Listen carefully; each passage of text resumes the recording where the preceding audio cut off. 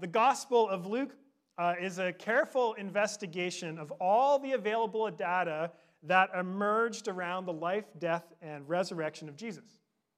Luke was a doctor and historian, and he did his research. And then he produced, we're told in the very beginning of the Gospel, a carefully written narrative to help us answer the question, who is this Jesus of Nazareth?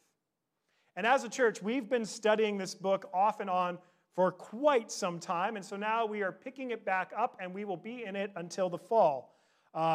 If you're new to St. Pete's, you don't need to go back and listen to all, I think it's like 46 sermons. They're all online. You can listen to them, but we try to also let each sermon stand on its own as well, so you're able to just jump in with us today. You're not going to be too lost. But we have been encouraging people to start a practice of handwriting the entire Gospel of Luke. And this is a way of really dwelling with the text. Anybody fall behind on this practice?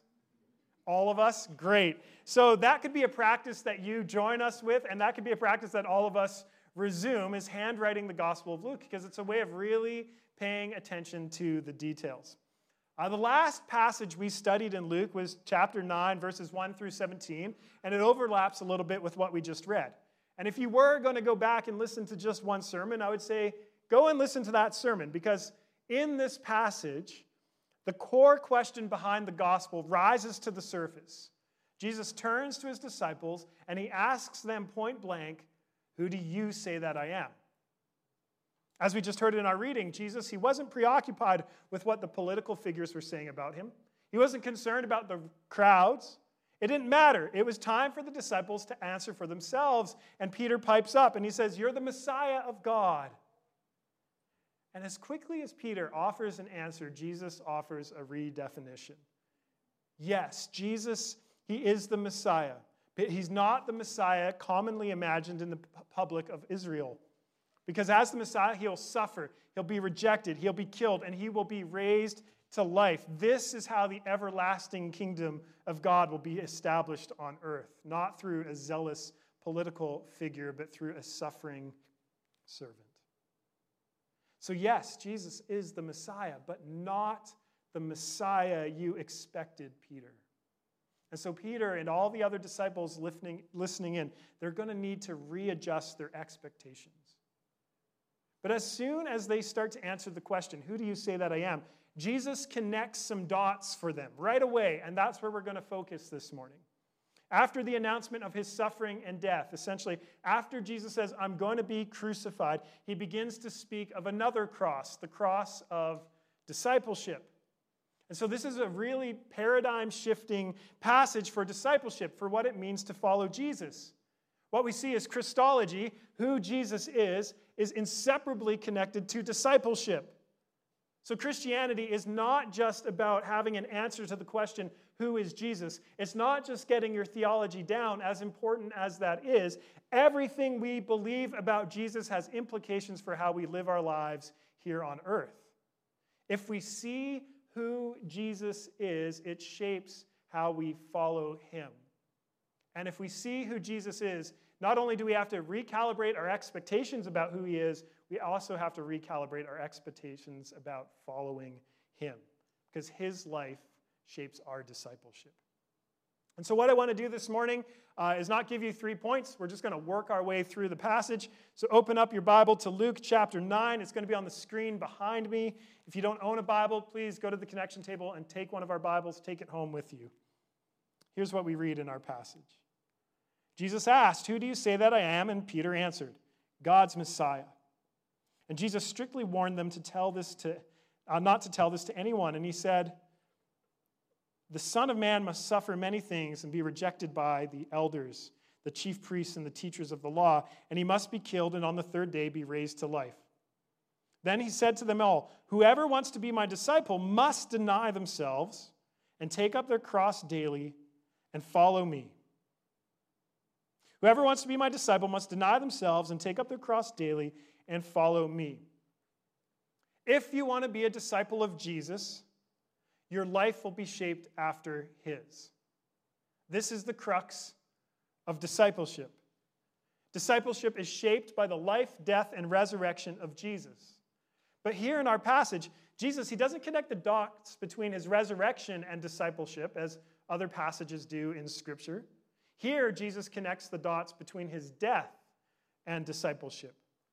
Of course, the resurrection has much to say about our new life in Christ, but the cross of Christ also has much to say about our experience as disciples. And so what we have to understand, if we want to follow Jesus, is that discipleship is cross-shaped. There's no getting around it. Jesus says, whoever wants to be my disciple must deny themselves and take up their cross daily and follow me. Doesn't that make you ask, why would you sign up for this kind of spiritual life? Why not choose something more convenient as a spiritual path? Why not pick up something that's more about your self-fulfillment or attaining your goals or having some sort of blissful experience? Why not? Because according to Jesus, to become his disciple requires 3 things. Deny yourself, take up your cross daily, follow him. And so this cross-shaped spirituality of discipleship, it's costly. It's costly, but it's worth it too.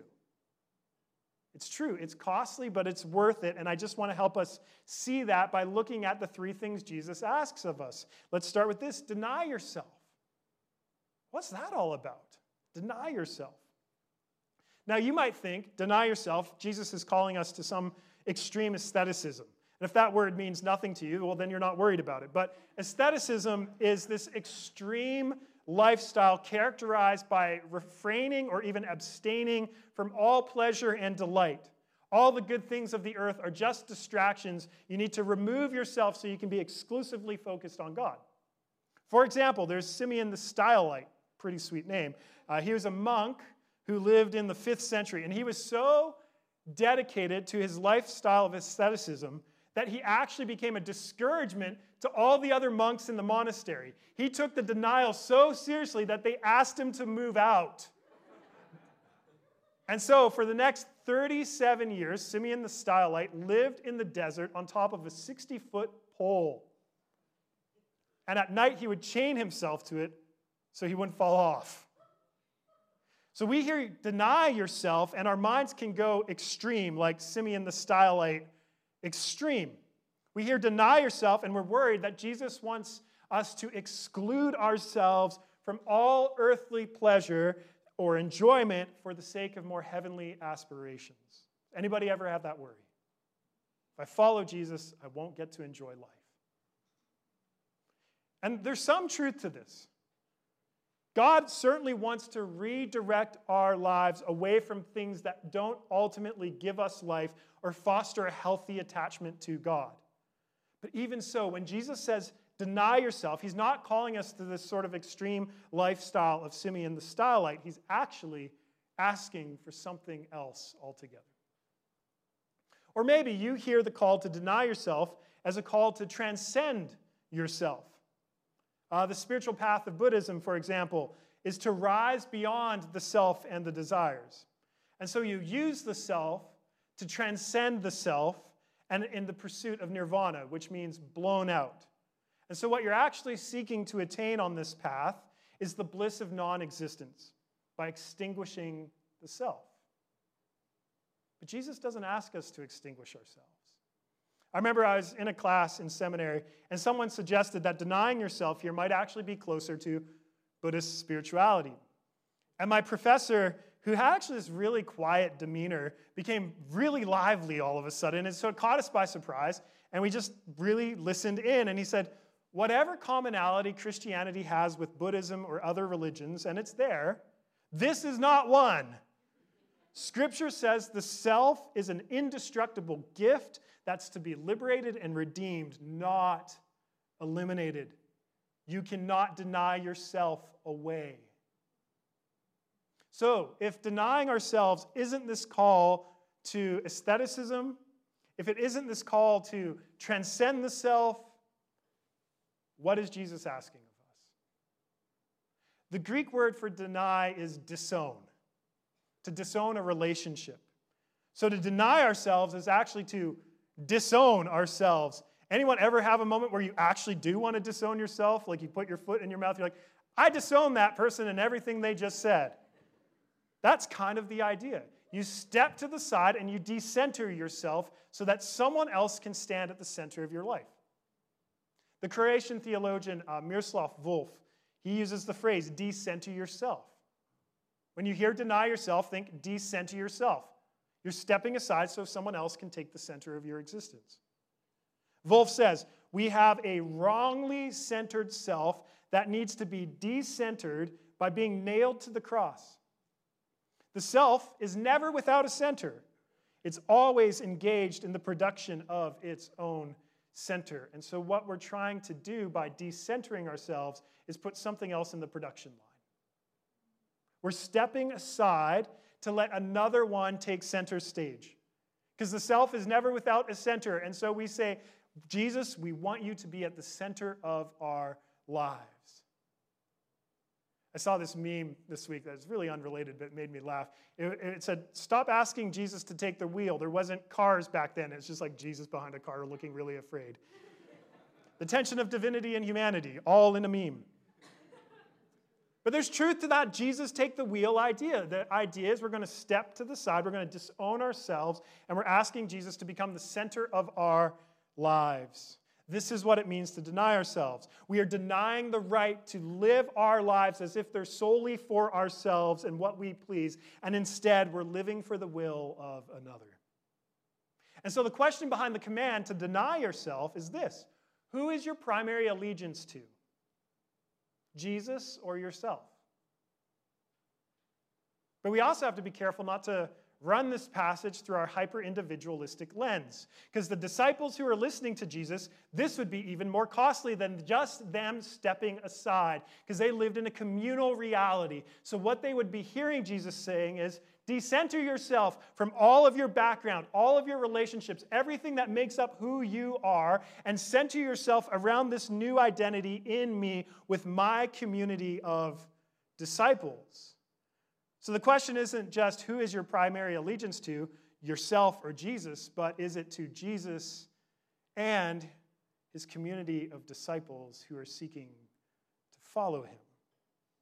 Are you going to leave behind yourself and other sources of identity, and are you going to turn to Jesus and his band of followers? But I want to point out that self-denial, stepping aside, it's not just removing ourselves from something. That's where we get caught up.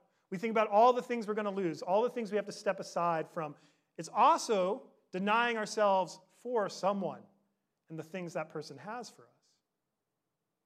So unlike aestheticism, denying ourselves actually doesn't rule out the possibility of enjoying life. I want you to take a breath and breathe in a sigh of relief. Jesus is not some sort of cosmic buzzkill that wants to keep you in the doldrums. Christianity is best characterized not by a frown, but by a smile. And that smile is on the face of God shining upon us in Christ. Everything created by God is good, and nothing is to be rejected, provided it is received with thanksgiving, writes the Apostle Paul. So when Jesus takes center stage in our lives, it means we learn to deny ourselves from unhealthy desires, from the misuse of all that life has to offer. Yes, it means there's some things we can't do, but we also discover how to rightly enjoy life and the gifts of life with a posture of thanksgiving. Because everything in life, from the breath in our lungs to salvation, is pure gift. And here's what's beautiful about denying ourselves then. We move away from a lifestyle of entitlement and living for ourselves, and what's cultivated in us is something profoundly beautiful and life-altering. Gratitude. Gratitude. All of life is gift to be received when you deny yourself. If you don't deny yourself, all of life is something you're entitled to attain. But it's also important for us to see that self-denial for Jesus is better than transcendence or attaining non-existence. And look, I'm not trying to slag on Buddhism or any of those movements. There's good to be affirmed. But there's something distinct and different that also needs to be named. Because Jesus affirms the utter goodness of existence. So this includes yourself and the world. Yes, the world and everyone in it needs to be redeemed and healed. But the goal of everything Jesus accomplished on the cross is what? A new heavens and a new earth marked by love and peace and joy and the goodness of God permeating everything. So our future is not the obliteration of the self in this world. It's the profound affirmation and healing of humanity for a new creation. And it's beginning in the midst of this old one. Jesus Christ is an utter yes to your existence and the existence of this world. So the call to deny ourselves, it's this invitation to step aside, let Jesus take center stage, center your life around him, and then you'll discover how to truly enjoy life because of the utter goodness of existence affirmed in Christ and his redemptive work. Deny yourself. Step 1. Step 2. Take up your cross daily. First step sounds a lot easier, doesn't it? Have you ever heard someone sigh, just like, about like a less than ideal parking spot, or like someone's just a minor irritant in their life? Even my dog, like, it's like, you're a dog. Like, what are you sighing about? They sigh about a burden. And then they say, it's just the cross I have to bear. My dog did that. I'm like, what are you doing? Take up your cross. Like, it becomes this kind of flippant, kind of Christianese, weird remark. It's just the cross I have to bear. You were crucified with nails bearing that annoying person? Come on, they're not that annoying. But maybe we like to reduce the weight and the uncomfortableness of this metaphor, because if we stay with it, it's actually really quite gruesome, isn't it? Take up our cross? Take up the beams of torture? Take up the instrument of ancient Rome's power against dissidents? Take up all the shame associated with this execution? Take up the slow and agonizing death? And this was no abstract image for the disciples of Jesus. They would have seen this firsthand. They knew that when a man from their village put on a cross and went with a little band of Roman soldiers, that person was on a one-way journey. Take up our cross? What does Jesus mean exactly? First, let me say, and I hope if you remember anything about this sermon, it's this. Only Jesus can carry his cross. What Jesus accomplished on his cross is not what we accomplish on our own. Only Jesus could bear the sins of the world in his body on that tree. But because of his cross, the shape of our cross and our discipleship of following him finds its way. Jesus says, take up your cross daily. So this can't be a reference to martyrdom, because guess what? You can only do that once. This daily reminder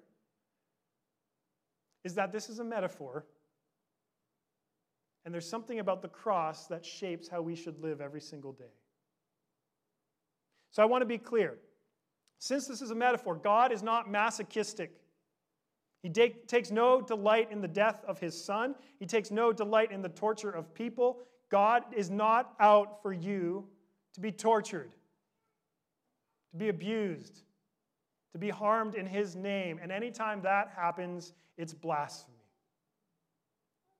We should think of it this way. Day after day, every day, we all have our morning routine, don't we? You wake up, you hit snooze, you hit it again and again and again. Jen Naw told me she hit it 15 times this morning. You have a shower, you brush your teeth, you get dressed, you eat breakfast, you pour yourself a coffee, perhaps you read, ideally scripture, and you pray. Or perhaps you sleep into the last minute, you throw in some clothes, you dash in here, and you get here just after the announcements. Or perhaps children climb on you, and you don't get to eat until they're fed, and you don't get to shower till they nap, which is never, because children, why don't you nap? Whatever it is, we all have our morning routines, and often how the day begins can give shape to how the day unfolds, right? Not always, but sometimes. If you start off on the right foot, sometimes it helps you face whatever the day may hold. We wake up. And before anything else, before our feet touch the floor, Jesus wants us to take up a cross daily, day after day. And this is what he wants to give shape to how our days unfold. And so if denying ourselves is stepping aside and making Jesus the center of our lives, then taking up a cross is about following in his footsteps. Taking up a cross is about radical surrender to the upside-down way of God's kingdom. We give our allegiance to Jesus by denying ourselves, and we follow him by taking up a cross. Jesus took up a cross, a tool of Rome's coercive power and a symbol of shame and defeat. And Jesus carried this cross in weakness and he died, but we're told this was actually the power of God at work. As the Apostle Paul puts it, the weakness of God is stronger than human strength. Because God's power isn't like Rome or human power. It's not coercive. It's not abusive. It's not self-seeking. It's a power that empties itself for the sake of others. It's a power that works through weakness to transform the world. So every day we take up our cross, we have to make a decision. What world will you live in? The world of human power that exercises power through torture and cross-bearing and coercion, or God's power that takes these abusive forms of power upon himself and in weakness transforms the world through a self-surrendering, sacrificial power. Which world will you live in? Our daily cross reminds us that if Jesus is the center of our lives, then we're walking in this upside-down kingdom where weakness is actually power. And so we can't be Christians and walk with a strut. We must limp, and it's okay. Because in weakness, we discover that God is, in fact, establishing his kingdom on earth. And our daily cross then reminds us to choose the ways of God's kingdom over the ways of the world, over the ways of culture, over the ways of politics, over the ways of human striving and power. So discipleship then involves three things: deny yourself, take up your cross daily, and 3, follow Jesus.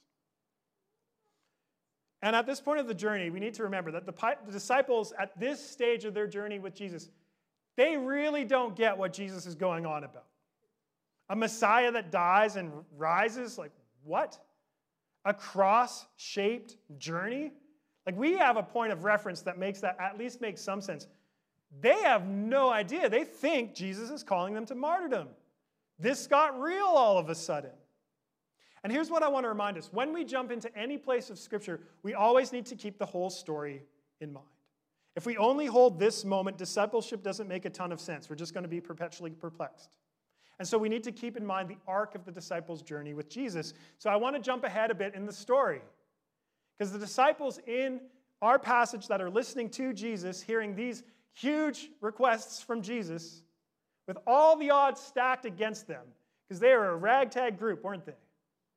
They actually walk in this path of cross-bearing discipleship, which means we can too. I love how Willie Jennings sees discipleship in the book of Acts. So Jesus has died, he's been raised from the dead, he ascends to the right hand of God, and he sends the Spirit. All of a sudden we see disciples.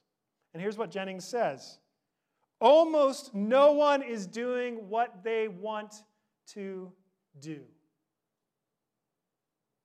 The Spirit of God is pressing every disciple to do precisely what God wants done and not what they might envision. Nobody is doing what they want to do.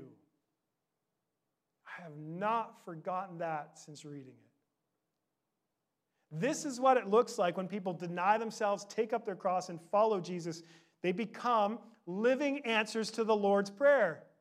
Your kingdom come, your will be done on earth as it is in heaven. God's will is done in their lives. And in the book of Acts, it looks like a few things. The gospel's proclaimed. People are healed. A new countercultural community is formed that shares its resources with one another and cares for the vulnerable and the poor and the marginalized. And they gather together regularly for the Lord's Supper, breaking bread and praying and teaching. Nobody's doing what they want to do, but the Spirit of God is breathing life into them. Because denial is not just from things, but for someone. And I want us to see that we are denying ourselves for delight. We're denying ourselves for delight. The pastor, Glenn Packiam, he says this: discipleship is Spirit-empowered delight in the way of Jesus. You see, following Jesus is not possible apart from the power of his Spirit. The Spirit of God, says Jennings, is pressing every disciple to do precisely what God wants done and not what they may envision. We can't do this on our own, can we? I think discipleship is a lot like taking a beach ball and trying to hold it under the waves. We can do it for a while by our own willpower and strength. We might even sit on it and think we've got it down, and then it pops up onto the surface, right? So it is with our efforts to become disciples of Jesus by our own strength alone. We might do well for a while at it. We might look the part. We might see some measurable moments of self-improvement, but eventually the ball surfaces again and we fall.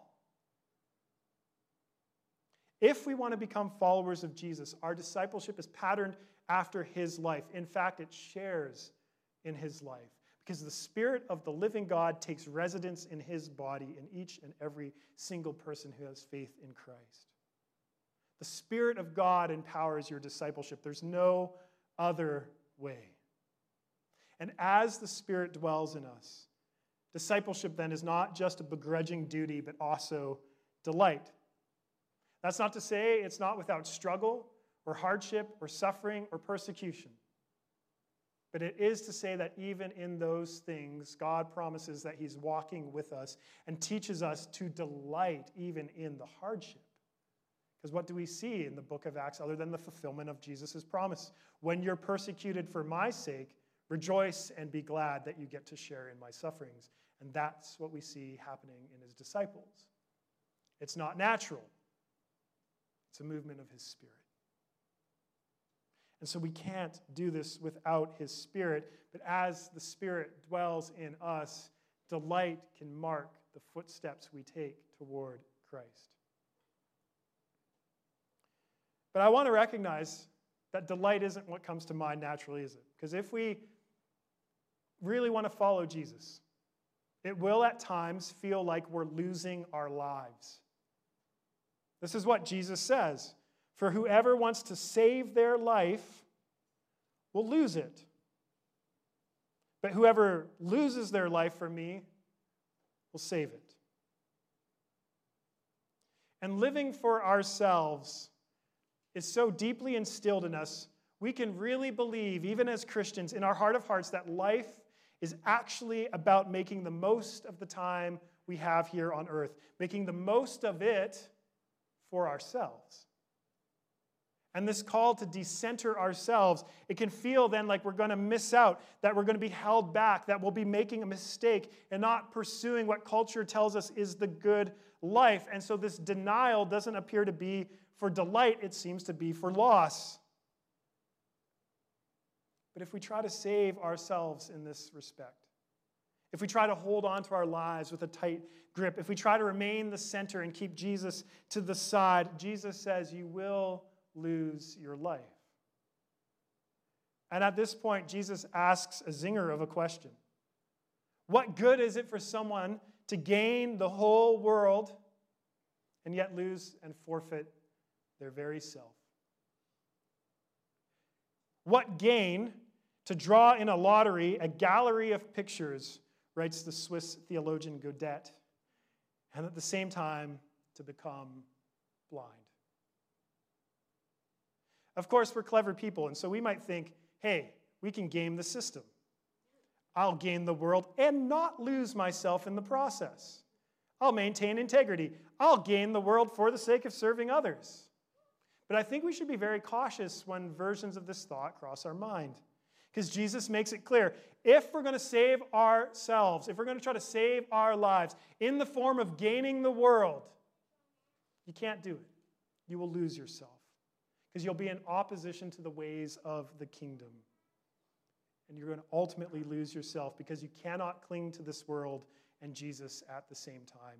So you can cling to Jesus and gain all that he has, or you can cling to the world and lose it all.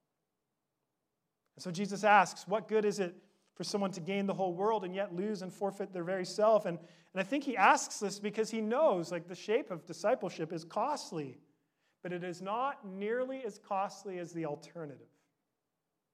Jesus goes on to say verses 26 through 27, which I want to guess quite a few of us wish weren't in the Bible.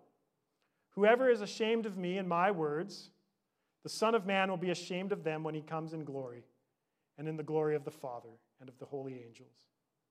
Truly I tell you, some who are standing here will not taste death before they see the kingdom of God.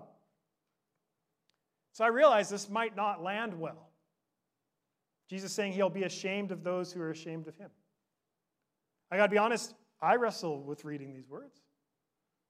But Jesus isn't shifting gears on us here for no good reason. He wants to stress the eternal significance of following him. He's not just a teacher with some ideas for us to improve our lives. He is a Savior with teachings to save our lives.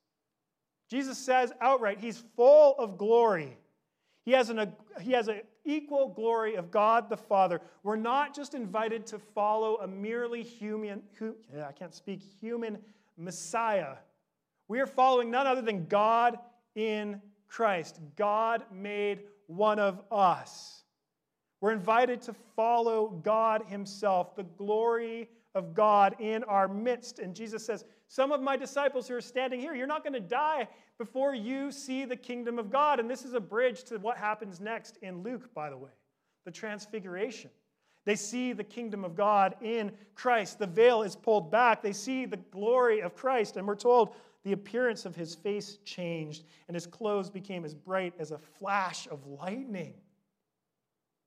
Sometimes we want to quibble with the things Jesus says. We take issue over the weight of his words. I just want to say sometimes we need to take them at face value, even if they make us uncomfortable. Because the one speaking is full of God's glory. The one speaking, this is the voice of God. And he says, if we're ashamed of him and his words, he will be ashamed of us. If we choose gaining the world over the path of discipleship, we're ashamed of Jesus. We might not see it that way, but this is how Jesus sees it according to Matthew. Because we're not holding fast to his words, we're holding fast to ourselves and the temporary life on earth. And so we can't save ourselves. There's no saving power in ourselves or the world. The only saving power of God is in Christ. If you hold fast to his words, you will be saved. You see, when we lose our lives, when we accept the loss of our radical individualism in the pursuit of self-fulfillment, when we accept that life is not about ourselves, that life is not about what we can achieve or gain or experience, that it is not about making the most of it while you have it, when you de-center yourself for Jesus, he saves your life. As he says, whoever loses their life for me will save it. But it just brings us to one last thought. How? I want to make it really clear. As disciples, we are only walking down a path pioneered and paved by Christ, our Savior. He's the one who denied himself and only ever did what the Father willed for his life. He's the one who took up a cross, bore our sins in his body on that tree to create a new creation of liberation and freedom. I think when we sit with this, we're going to see a few things. First, this is where the power of God is on display. In the cross of Christ. God has opened something there that cannot be closed. This is the power of God. And there is grace in this power. There is comfort in this power. There is a gentleness in this power. Its power, it's like the ocean. The ocean has a magnitude of fearful power, and yet when you receive the waves of the ocean on the shore, they can be gentle and calming. And you might think, I'm failing so much as a disciple. I've tried, and I just can't seem to do it. But the waves of grace come and come and come. You cannot out-sin grace. You cannot become unworthy of God's comfort because God has opened up the power of salvation for all who believe in faith through the cross of Christ. And there is great freedom in his presence. You don't have to be imprisoned. And when we come to Christ and receive this power that he's opened up for us, these waves of grace empower us for the journey. So you can live gently. You can love greatly. And you can stomp hard on this path of discipleship. Because we're not saved by our self-denial or taking up our cross. We're saved by the one we follow. And so it's true. The cross-shaped spirituality of following Jesus, it's costly, but it is worth it. Because we're denying ourselves for him. And while we may never gain the world, we gain God in Christ. We gain the salvation of our lives and life in the world to come that then shapes our lives in this world as it decays. So will you deny yourself? Will you pick up your cross daily? Will you follow Jesus? Don't forfeit your life trying to gain this world. Save your life by gaining Christ, and everything else will follow suit.